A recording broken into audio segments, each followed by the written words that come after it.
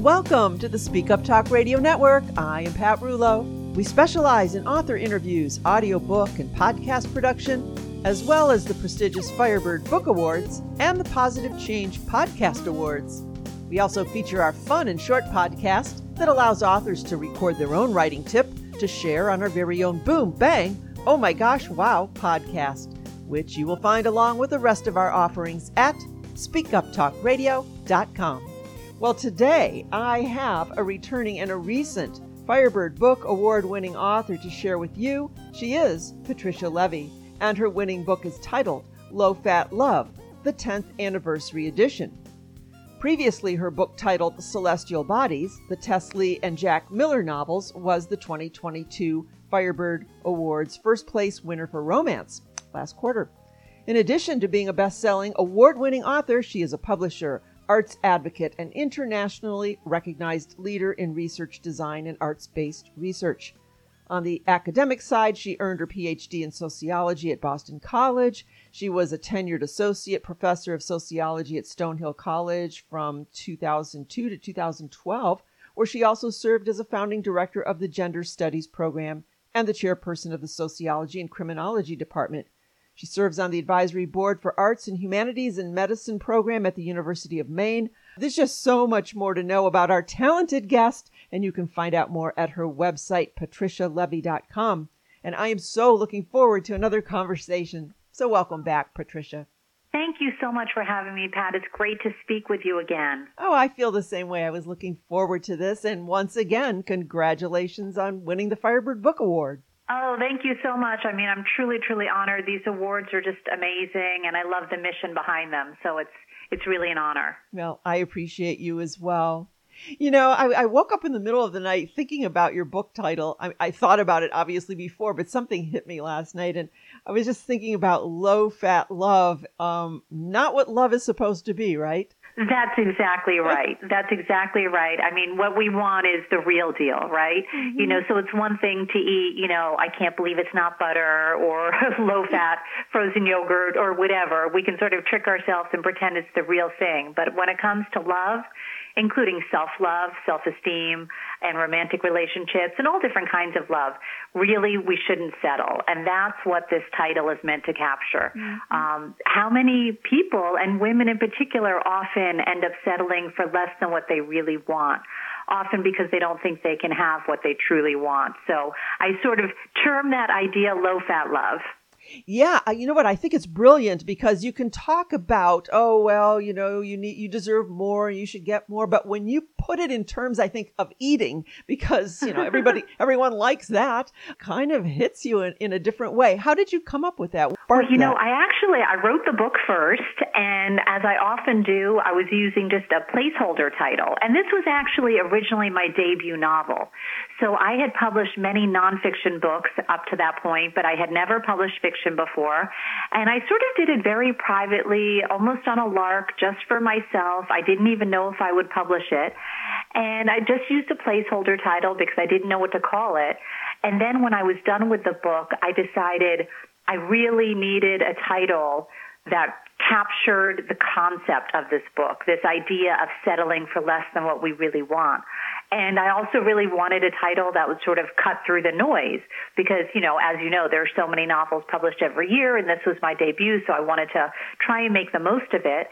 And so I really thought for a long time about a title, and actually it's a funny thing. It was a song that ended up inspiring me.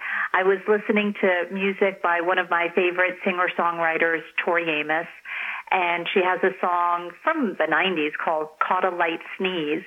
And I was listening to that song, and then I went online and sort of listened to some of her interviews around the time when that song and the album Boys for Pele came out. And through listening to all of that, this idea of low-fat love emerged. And I knew as soon as I thought of it that that would be the title. Genius. Absolutely. You just never know how things happen, though. Art inspires art. Like, I knew I needed this kind of a title, but I had no idea what it would be. And then, you know, you're listening to music, and next thing you know, it's like breadcrumbs. It leads you down the yellow brick road, and you find that title. I love when things happen like that. They seemingly are random, but clearly are not. Exactly. Yeah.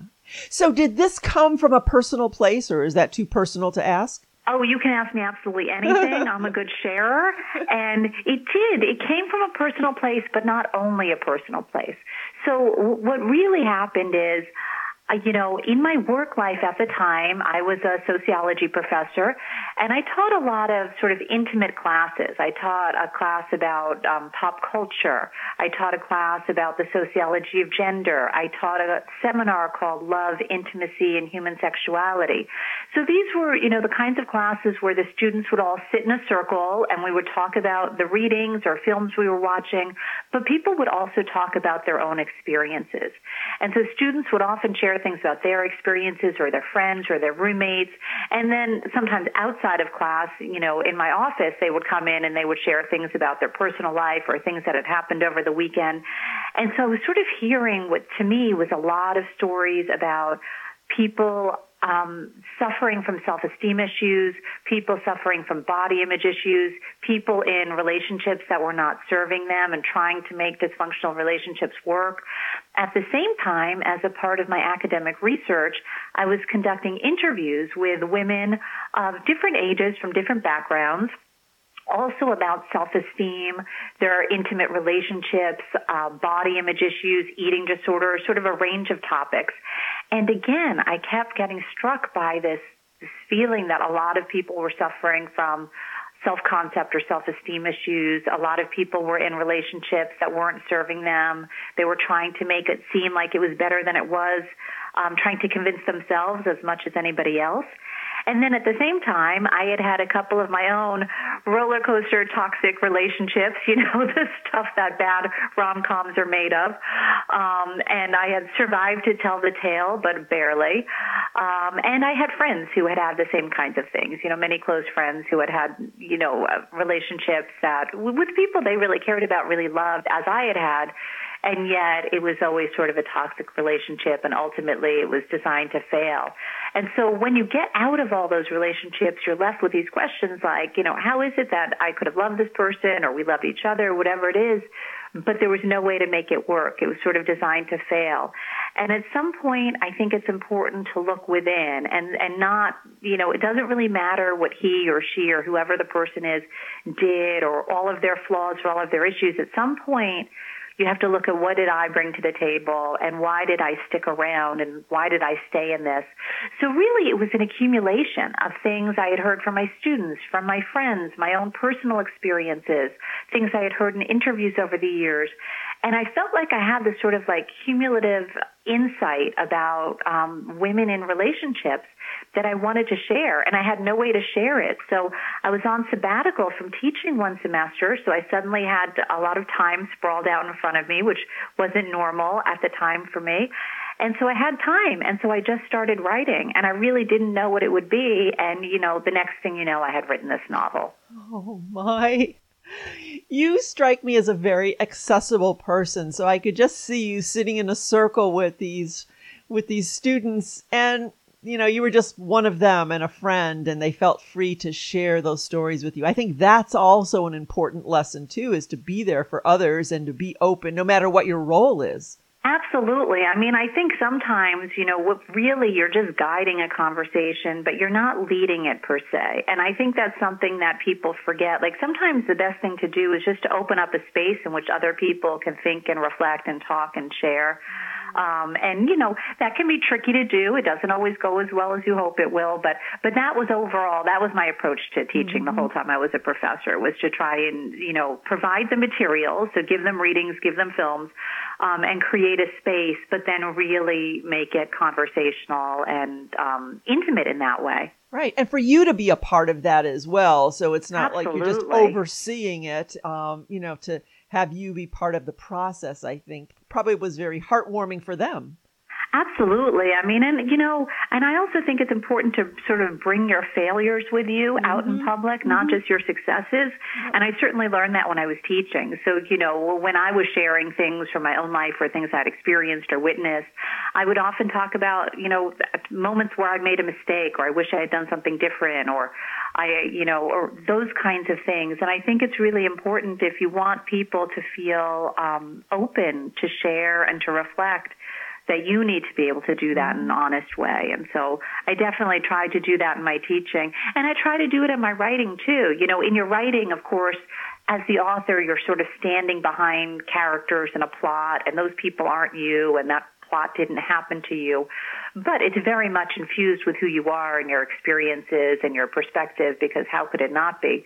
So it is very much a way, I think, of sharing. And I think with Low Fat Love, I think the reason that the book did well, which actually really surprised me at the time, I think it's because it's really raw and honest. And so it's an imperfect book. I'll tell you that right now. I mean, it was my first novel, so I didn't know what I was doing. I have rewritten it, so the 10th anniversary edition is entirely rewritten, so it is a better version. But at the end of the day, it was still a first effort. But I think it resonated with a lot of readers because it was just so raw and honest, and there are some sort of, you know, ugly bits in it where the main character, Prilly, you see her spiraling, you see her treating herself poorly, you see how she gets stuck in this toxic relationship with this romantic partner and also a toxic work relationship. And, you know, you see all of that happening in what I think is in a pretty honest and raw way. Mm-hmm. And people appreciate that. And you can feel that. You can feel that. I think so, yes, sure, I do. For sure. All right, well, maybe give us a little peek inside the book so our listeners have an idea of what they can expect. Absolutely. So the book takes place in New York City, and there are two women who are editors at a publishing house. So you have Prilly Green, and she is our protagonist. And I never say anyone's age in this book. So people have imagined all different kinds of things. I imagine her in her 30s. I think that's where she is. And her colleague, who is sort of her boss and thinks she's her boss, her name is Janice Goldwyn. And she's a real tough lady, and she is not the nicest person to work for. And you sort of, the novel sort of follows these two women's lives and why they are the way they are. And what we learn over the course of the novel is that, you know, Janice has a very troubled past. I won't give anything away, but she has a troubled past, and her marriage is really a facade, and she sort of has this facade of having a fabulous life. You know, she's wealthy, she has a great career, she's married, she has a son, but deep down she feels it's all a house of cards that could blow over, and she's dealing with issues from how she grew up that she has not dealt with yet. But those do get dealt with over the course of the book. And Prilly, who is really the main protagonist, she's very much somebody who wants to have what she considers a big life. So she moved to New York in pursuit of a big life. So she wants to be involved in arts and culture, and she wants a fabulous romance, and she wants that dream life, or what she thinks of as a dream life. And so, of course, she goes about it all wrong, as so often we do, especially when we suffer from self-esteem issues, which she does. You learn right in the opening chapter that she thinks that beautiful women have an easier shot in life and a big life is readily available to them. But if you're not beautiful, you know, big life is going to be a lot harder to have. And she doesn't think she's beautiful. She sees herself as in the middle, as she calls it, you know, not ugly, but not beautiful, and that women like her have to work a lot harder to have any shot at what she thinks of as a big life. And then she meets this guy, Pete Rice. He's, you know, he's gorgeous, he's sexy, he has a British accent, he's an artist. They fall madly in love, and, you know, so she feels like this is going to be her entree into a big life. But he's not really great at monogamy. He has very unconventional views about relationships. He sort of plays with her self-esteem issues, we'll say. And she ends up unraveling over the course of their relationship. It's an on-again, off-again relationship, and she's just constantly in a state of unraveling over it and trying to make something work that is not working and that is making her life in many ways worse. And so it's really a journey of these two women who in two different ways have settled for what I call low-fat love. And their lives appear very different, but they both really are. It's two sides of a coin of low self-esteem issues and how you try to cover that up in your life. And so they go on this journey, and, you know, by the end of the book, their lives are not perfect by the end of the book. So it's not the typical rom-com happy ending. I really tried to subvert that and make this more realistic to what people's lives are like. But they have grown, and they are making better choices by the end. Oh my, and you are so good at characters, at writing your characters, developing them. You have a lot of secondary characters. It's quite a cast of characters. Thank you so much. I do try, and my novels are always very character driven. To me, the characters are more important than the plot. The plot is sort of secondary, because I feel like, you really, to learn from a novel that you read, to take something away from it, to relate to it in some way, you have to relate to the characters in some way. They have to be resonant, and they're always flawed. They're never perfect. And in this book, Low Fat Love, they're sort of deeply flawed, and in some ways the characters are unlikable. But in some ways we all can be unlikable and can be unlikable towards ourselves. And so I do put a lot of time into the character development, including, there is this sort of cast of friends and others that are also in the book that all have sort of central stories. So, for example, Janice has a 17-year-old son, and he is very close friends with his cousin, Natasha, who is going to NYU. So she's, in her early 20s. And there's a whole separate storyline that happens with her. And she's beautiful. She's the party girl. She's outgoing. So it looks like she's having a big life for, a 21-year-old. But really, she's also suffering, and she's also making poor choices. And we see where some of those decisions lead, and some of the things that she has to endure because of that. So there are these different sort of narratives woven into the book, but they all have they shine a different light on this overall concept of low-fat love, of settling, and how different girls and women embody that in different ways in their lives. But also, hopefully, it's a hopeful message of, how we can all work on ourselves to sort of get to a better place. You almost feel like you're watching a movie. Thank you. It's a huge compliment. And when I write my novels, at this point, this was originally my first, although the 10th anniversary edition is new. But at this point, I've written more than a dozen, and I see them in my mind unfolding like a movie. Mm-hmm. So when I'm writing, that's really how I write. And in fact, I have, a writing group and a weekly writing buddy. And every once in a while, my writing buddy will have an edit and say, you need to take this part out. You're describing it like it's in a movie, and I can see how it's playing out in your mind, but you need to rewrite that bit. So, but that is absolutely how I write these. I see the characters, and then they sort of take me where they're going, and I watch the whole thing unfold in my mind's eye, and I try to transcribe it as fast as I can.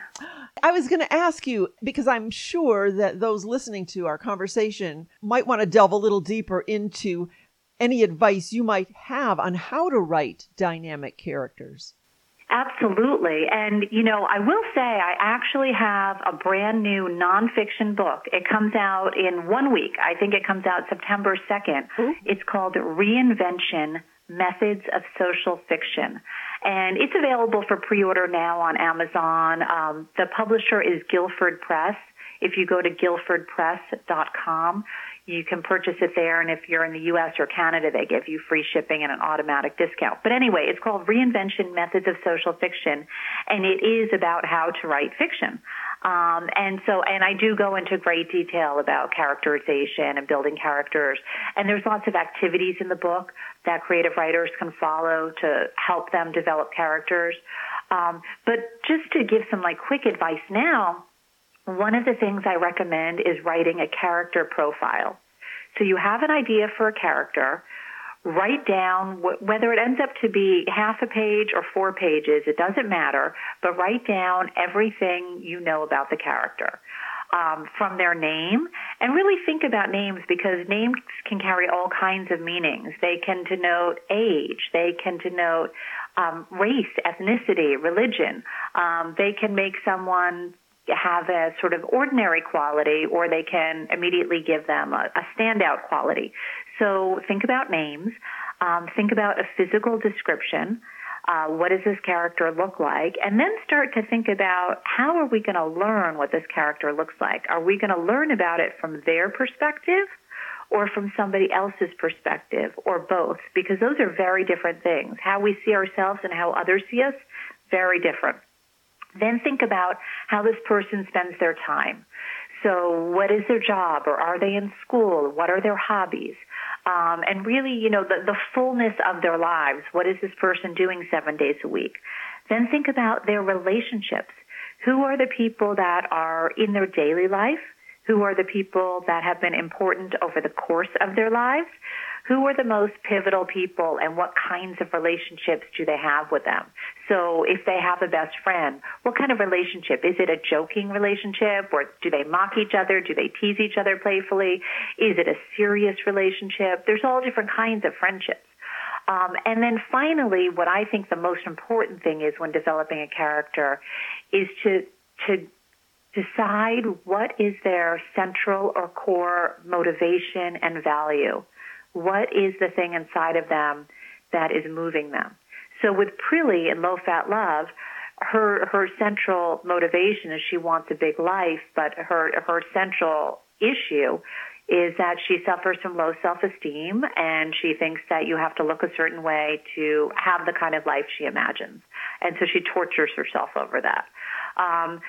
For other characters, you mentioned earlier Celestial Bodies, the Tess Lee and Jack Miller novels, which is my personal favorite, that collection of 6 novels, and Tess Lee is my favorite protagonist. And on the surface, she's very successful. She's a world-famous author. She's, multi-millionaire. And she's a philanthropist, so she's always giving back. She cares about others. But deep down at the core, she does not fully believe she is worthy of love. And that comes from childhood abuse that she has suffered and not fully being able to deal with that. So these are the things that she carries. So whenever you're developing a character, I think, you do sort of the obvious. They have a name, they have a physical description, they have the activities that they're engaged in, they have the people in their life, but really at the core, who are they? What is the thing that drives them? What is their biggest fear? What is their greatest value? Because when you can tap into those things, you can write a really three-dimensional, rich character that will be relatable to other people. Oh, excellent. And what a great segue I didn't know I was getting into about your new book, right? I know. It's when you write nonfiction and fiction, you often have books coming out at the same time. Oh, I've written nonfiction. That's kind of what I do. And I would just love to write fiction. And when I think about writing characters, knowing my personality where I get to the bottom line as quickly as possible and just cut to the chase, it makes me wonder about the pace of the reveal. When you're writing your characters, I'd probably put it all out there on the first page. But you know what? I actually think if you get to the heart of it, there are different ways of pacing it, because I try to give clues from page 1 about who this character really is, but I don't spell it out. And so I might not spell it out till page 100 or 150 or whatever it might be, but there are clues from that very first page. So in Low Fat Love, for example, in the very first page, you see Prilly in her office with her boss, and he wants her to reject a manuscript, and she feels badly about it. But when you hear her interior dialogue, you get a sense of who she is. And what does she do immediately after this? She goes home to her apartment. She's alone, and she's watching like one of the entertainment tabloid shows while she's having a glass of wine and making dinner. And there's a story about Angelina Jolie or some celebrity, and she immediately is in a place of feeling envious. And this is all within the first 2 pages of the book. And she's watching the story, sort of admiring this celebrity, and at the same time, it makes her feel badly about herself. So, and that is the core of who the character is. Now, you don't know how that's going to play out on page 2. You don't know about the relationship she's going to end up in and how that's going to go, but you do get this sense of who she is immediately. So I think it's a gift, what you have, that you can get to the bottom of it. And I think you can sort of like breadcrumb that out from page one. So I would love to read any fiction you choose to write at some point. Maybe my book Reinvention will help inspire you to do it. Thank you. I will check that out. That's on my bucket list. I interview all these wonderful, outstanding authors, and I learn so much. And I'm like, oh my gosh, I want to be able to do that someday. Absolutely. But if you do one, you do have the skills to do the other. Sure. So you can do this. I believe anybody can do it, but I certainly think you can. So when the time comes, I think it'll be terrific. Look we've got this all switched around. It's like you're supporting me. Thank you very much. I'll have to give this some thought sometime. Let's talk about your cover. Where did that concept come from? Okay, so the history of Low Fat Love is it's a funny history, which I will share with you. So this is the fourth time this book has been published, which is a crazy thing. So originally the book was published, I guess now about 11 years ago. And I am very grateful to that publisher, who they're no longer in business, but I'm very grateful to that publisher. It was a small independent publisher who published the book, and I'm still very good friends with the owner and everybody who worked there. I say this as a preface to the fact that it was not the optimal publisher for a novel for a lot of reasons. They had never published fiction before. They had only published nonfiction. I convinced them to publish it, so, I did pursue them. But there were just a lot of sort of issues, including that I couldn't have the cover that I wanted because they had this sort of cover template that they used for all of their book covers. And so I was stuck with that. I was stuck with the font. I was stuck with placing an image in a certain location on the cover. So I was just sort of stuck with this format that I didn't like at all. And I always had a vision of this book cover, but I couldn't realize it.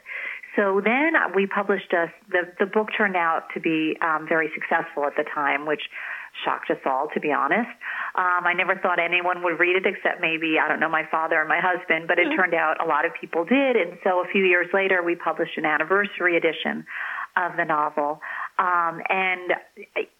It was another case of I was able to get a better cover, but still not what I wanted because I was working with the same publisher and they had sort of opened up and were willing to do more than they had in the past. With cover art, but they weren't willing to do what I wanted to do.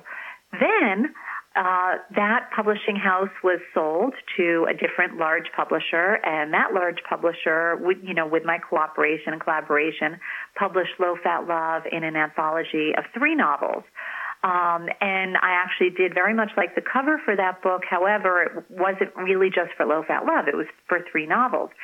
So just the history behind this. First of all, I have gotten back the rights from 2 different publishers so that I would own Low Fat Love, my debut novel. I had sold these rights to 2 different publishers, and they both honorably returned those rights to me when I asked for them. And I had never been able to sort of publish the version I wanted to. So when I got the rights back and the 10th anniversary was coming up, I decided I'm going to put out what I believe is the final English language edition of this book, and it will finally be what I had always wanted it to be.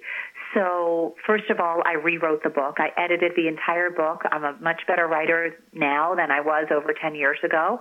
And the book still is what it is. It's a different style than I write now, but I improved it. And I also completely wrote a new ending because I was never satisfied with the ending of Low Fat Love. I thought I had a good idea at the time, but I didn't execute it properly. And so I always thought it was a really disappointing ending for the book, and I've always regretted that. So I went back and I wrote a completely new ending to the book, which is what I always wanted to write. And then for the cover, I had always envisioned just this very simple sort of silver color with black and hot pink writing, and I wanted a font that had this sort of 80s looking style because although the book takes place in contemporary New York, there's a tribute to 1980s pop culture throughout the book. And so I sort of wanted that. So I just wanted this very clean, simple cover, which I've never had before. I've always had lots of artwork and font I didn't want and that kind of thing. But I always felt like the book is really about the concept of low-fat love, which you hit on immediately. It's really, the title in this book really does say it all. They often say you can't judge a book, by its cover. In this case, I would say you probably can, because the title really does capture what the book is about. And so I wanted this sort of simple cover that just highlights the title. So anyway, I was thrilled that after 3 other publications and over 10 years, I was finally able to put out this 4th and final edition that I truly feel proud of. And I got one of my all-time favorite authors in the world, Laurel Richardson, who wrote a foreword to this edition.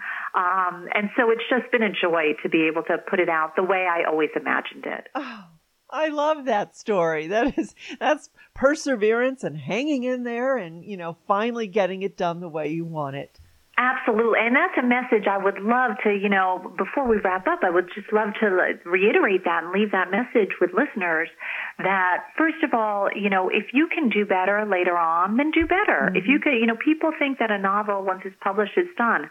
If you can revise it, if you can put out a new edition, if you can make it better, there's no reason not to. Other artists do this all the time. Musicians do this all the time. They put out anniversary editions of their albums. They put out acoustic versions, all different kinds of things. So there's no reason that writers can't do that as well.